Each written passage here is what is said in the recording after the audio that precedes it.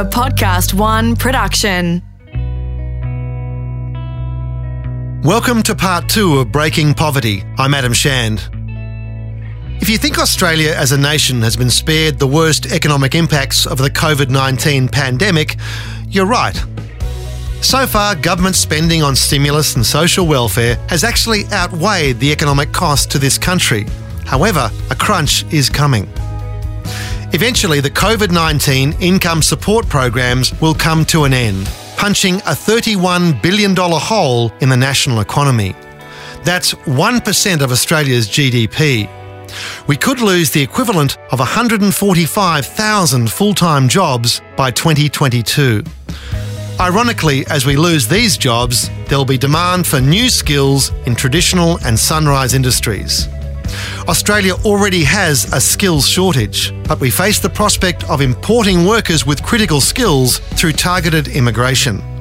These are jobs that should be filled by Australian workers, but we must invest in those skills now if we are to remain globally competitive while breaking a self-defeating cycle of poverty. Government can only do so much. Charities like the Smith family and the sponsors of children will have to close this poverty gap. Dr. Lisa O'Brien is Chief Executive of the Smith family. Adam, the Smith family has been working with disadvantaged kids for nearly 100 years. And so, it's work that has been at the core of our mission for a long time. But sadly, over these last few months, firstly with the bushfires and now with the COVID-19 pandemic, the need for our work is just even greater. We're seeing a middle class that's exposed. They're living on their next paycheck. They don't have savings. And in the coming months, there's going to be a lot more people who are going to turn around and say, I can't afford the mortgage, I can't afford the rent, and what happens to my children in that scenario? Are you expecting a greater influx, a greater need for your services? Yes, I think that's very likely that we're going to see that in the future. Certainly already we're seeing rising unemployment, and I think there's probably significant underemployment as well. So it's hard to really assess what the extent of the economic downturn and recession is going to be, but I imagine it will result in greater demand for the kinds of support that we provide, yes. Families access our services through the schools that their child attends. So we work in 91 communities right across the country. And in those communities, we form partnerships with schools. So we've got 700 partner schools. And so when we have additional funds available for our Learning for Life scholarship, we'll go to those schools and they'll help us to identify families who might benefit from the kind of support that we provide. So, we're already anecdotally hearing from those communities and schools that there is greater need. What is the criteria that you apply to these scholarships? So these are all disadvantaged families. They're all low-income families. We generally assess that level of disadvantage because the family is in receipt of a health benefit card or pensioner concession card. And, the sorts of families that we support, as I said, they're low income, many single parent families. Often there's a health or disability in the family. So we know that 40% of the students we support and 50% of the parents identify as having a health or disability issue. We also support a very large number of Aboriginal and Torres Strait Islander students. So we're about 20% of the 56,000 kids we're currently supporting on that program are Aboriginal or Torres Strait Islander. Because I guess in earlier generations, government did a lot of this. Government was much more present in our lives. And what we've seen in recent years is that safety net in welfare be whittled away. Look, I think the issues of poverty in our society are incredibly complex. And as I've said, there's only one or two random events might sit between you and I and finding ourselves in those circumstances. But the solution to these issues is complex. And yes, absolutely, government has a role to play. But I believe the broader community does as well, whether that's people who are volunteering, people who want to sponsor a child, a corporate partner who wants to provide some career opportunity and work experience for a young person who's struggling. I think we all have a role to play in helping our young people, our young Australians, to get the opportunity they need to succeed. Because ultimately, we all benefit if they do. So yes, government has a role to play, but I think there's a broader responsibility. One of the key elements of intergenerational poverty is an absence of positive role models from which young people can build hope and a plan for their future. In many communities where we work, there are very high levels of long-term unemployment. So these kids grow up, many of them not having had a role model in regular employment. So, the parent in the household, for whatever reason, as I said, often it's something like a health or disability issue, as much as it being a single parent caring for the family. So they're not seeing that role modelling of going to work each day and what long-term employment looks like. And so that affects that child's sense of what's possible for them. It also narrows down their world around, well, what do I want to be when I grow up?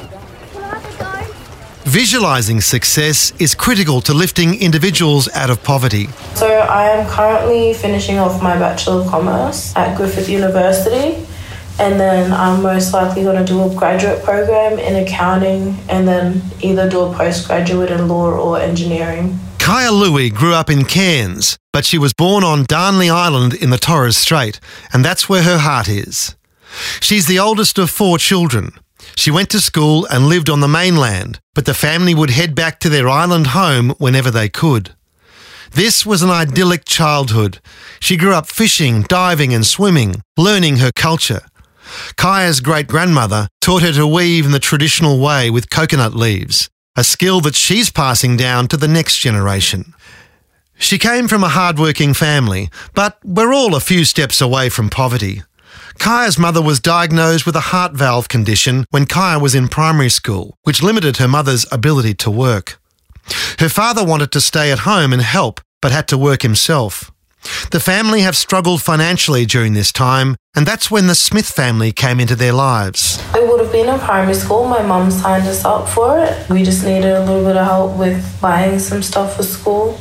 And I knew she was struggling, so it was just a big help then. Kaya is the first in her family to have a tertiary education. She studied commerce and has a 6-year plan to get a Masters of Business and another postgrad degree in engineering or law. Engineering because her dad works in construction, and law because she did an internship through the Smith family's School of Opportunity at a law firm.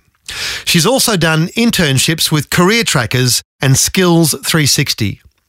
She would have been on an internship in Barcelona, Spain this year, but COVID-19 put paid to that. Her sponsors have been with Kaya on every step. Yes, it is. Without them doing what they have, I don't think many of us would push to what we want to do. We'd most likely just stick to normal jobs, staying in our comfort zones, instead of travelling and moving away from the city. Disadvantage among Indigenous Australians is a national disgrace.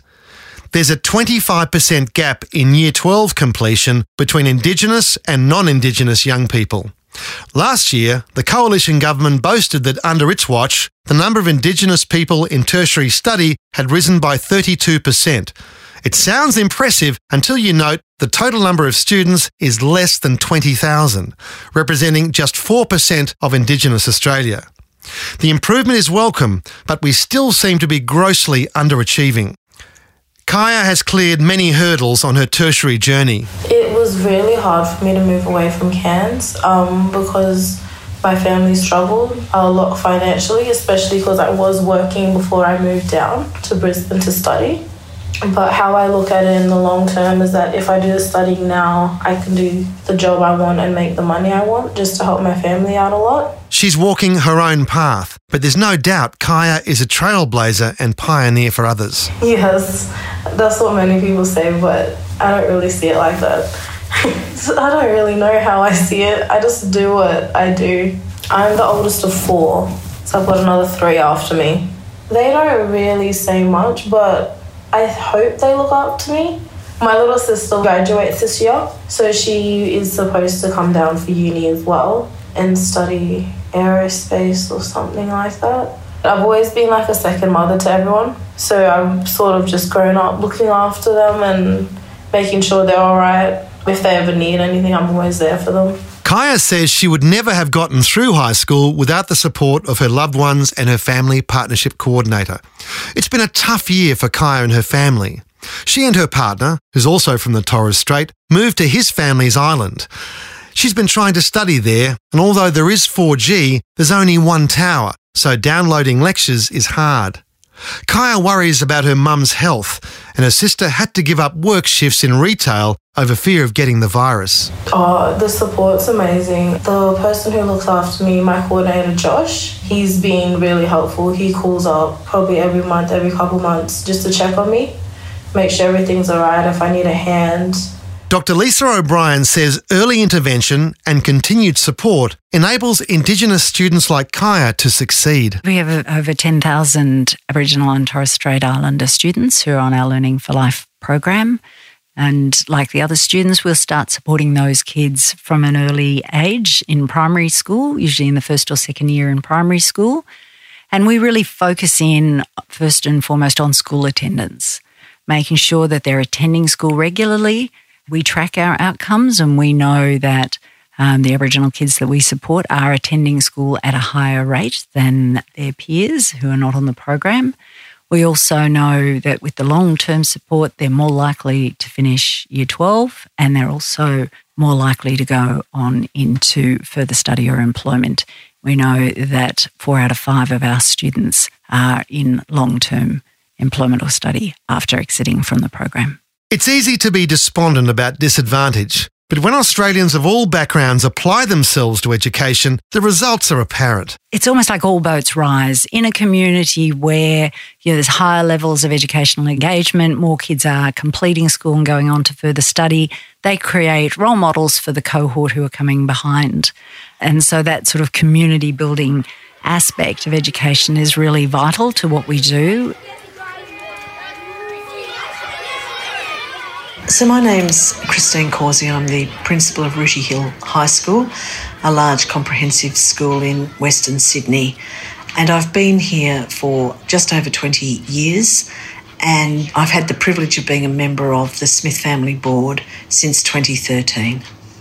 We sometimes underestimate how well our education system actually works. There's a bit of a myth that we're somehow failing in Australia, but in fact the majority of our children go on to have quite successful lives. I can't speak yet post-COVID, but up until now, the majority of children who were able to stay at school, the majority of students who were able to attend school regularly, the majority of students who were able to participate in learning were successful at school. Perhaps not as successful on some of the measures that you see in the front pages of the papers like ATAR or NAPLAN, but in where they went in their post-school destinations. And Australia has a very, very good record of where young people are at age 25 when intervention has happened early and when it has continued through to support them in the transition from school at the end of year 10, 11 or 12, depending on what career pathway they're headed to. Breaking poverty means ensuring that education is fit for purpose and can provide a vocational pathway for meaningful participation in our economy. We haven't really thought about education as an investment. We've often thought about it as a cost. And increasingly, where you live and where you go to school makes a difference. There was a period in this country, quite a long period, nearly 20 years, between the 90s and the mid-2000s, where the difference between student growth and performance was greater within a school than between schools. In more recent years, that's shifted. But schools can't do it alone. And sometimes having someone else there to walk with them. There are a number of not-for-profits who do excellent work in supporting young people with the interface between school and the home. Honestly, when I got receipt of the Smith Family Scholarship, I genuinely believe that that was the moment I felt like I'd broken the cycle of poverty, because I thought, no matter what happens from here, I know that I'm going to have financial security in my life. And that was the first time in my life I've ever felt like that. Emily Fiora-Monte grew up in a single-parent home below the poverty line in Melbourne. There was no shortage of love or even opportunity, but Emily had to overcome her own self-doubt. I grew up with supportive parents who would say, you can achieve whatever you set out to, you just have to work hard. But it wasn't until I got a little bit older in high school that I started to have like deep self-doubt, and I wasn't surrounded by people who were working in necessarily industries where you need expertise or like higher education. So that's when I started having more affected thoughts about what I could do with my future. I don't remember thinking like, we're poor and I won't make it, but it was more like a subconscious knowledge that like people in your position do not end up with the big jobs and do not end up with a better off life. Like it was definitely a subconscious knowledge. Emily had been receiving support from grade 4, but this self-doubt followed her through high school, and in year 11, she almost sabotaged her own chance at success. I didn't care about education. I didn't see myself going to uni. I was like, that's not for me. But I feel that the turning point was I sort of had to hit that rock bottom of personal things that were going on both in my home and in my personal life, that I sort of realised that some kind of change needed to happen. Like I was in one of those positions where it's literally path A and you can like get back on track, or path B and you're going to screw your life up. So I was facing expulsion from the school. They asked me to leave. I was on behavioural contracts. And then when I was in year 11, I sat an English exam, one of those like mid-term tests that you sit in VCE. And I did really surprisingly well, and I hadn't prepared for it because I was pretty naughty at that stage. And I sort of realised like that was how far I could go without, putting in the hard runs. Colleen Martin is a family partnership coordinator with the Smith family.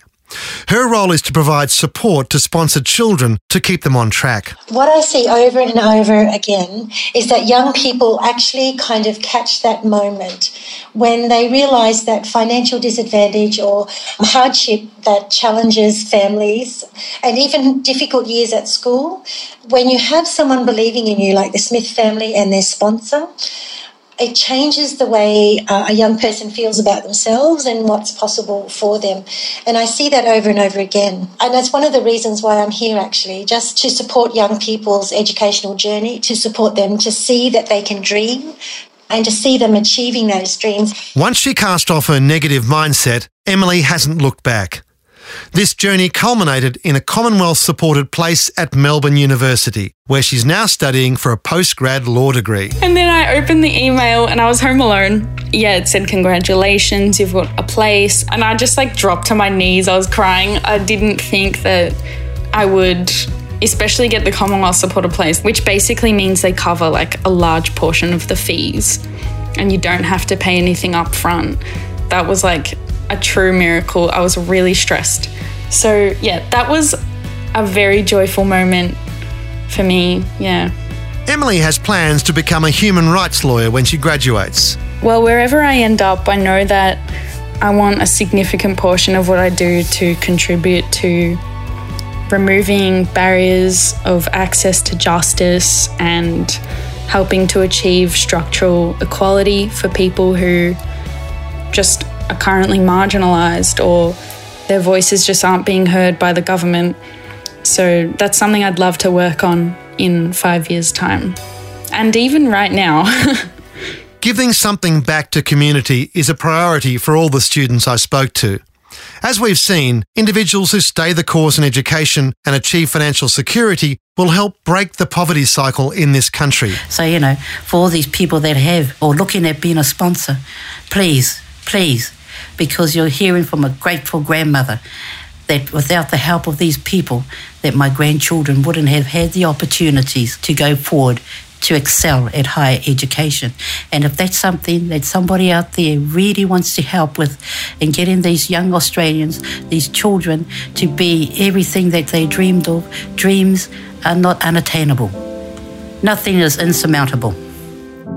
If I could go back in a time machine and go back to when I was born, I would never choose coming from any background rather than disadvantage, because I think that disadvantage gave me resilience, it gave me resourcefulness. So I feel that if you're from a disadvantaged background, you should wear that as a badge of, honor, because that shows that, you know, you can go through hardship and still end up coming out the other end with a smile on your face. So it's something that instead of feeling negative about, I think you should be very proud of yourself for being from a disadvantaged background.